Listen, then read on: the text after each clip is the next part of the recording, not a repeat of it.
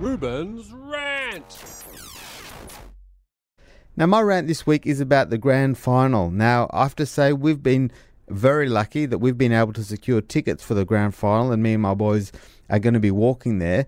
But the grand final is always very, very difficult to get tickets. And the reason for that is they give a huge number of tickets away to the corporates. And what that means is that at the game itself, you don't have 95,000 parochial supporters cheering on their team. You might have 50,000 and you might have 40,000 sort of corporates.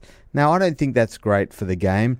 I think the atmosphere at a preliminary final tends to be better than a grand final because you don't have as many corporates. And I think that's a real shame. So my rant this week is to the AFL, reduce the amount of corporate tickets and let the real fans get to the game.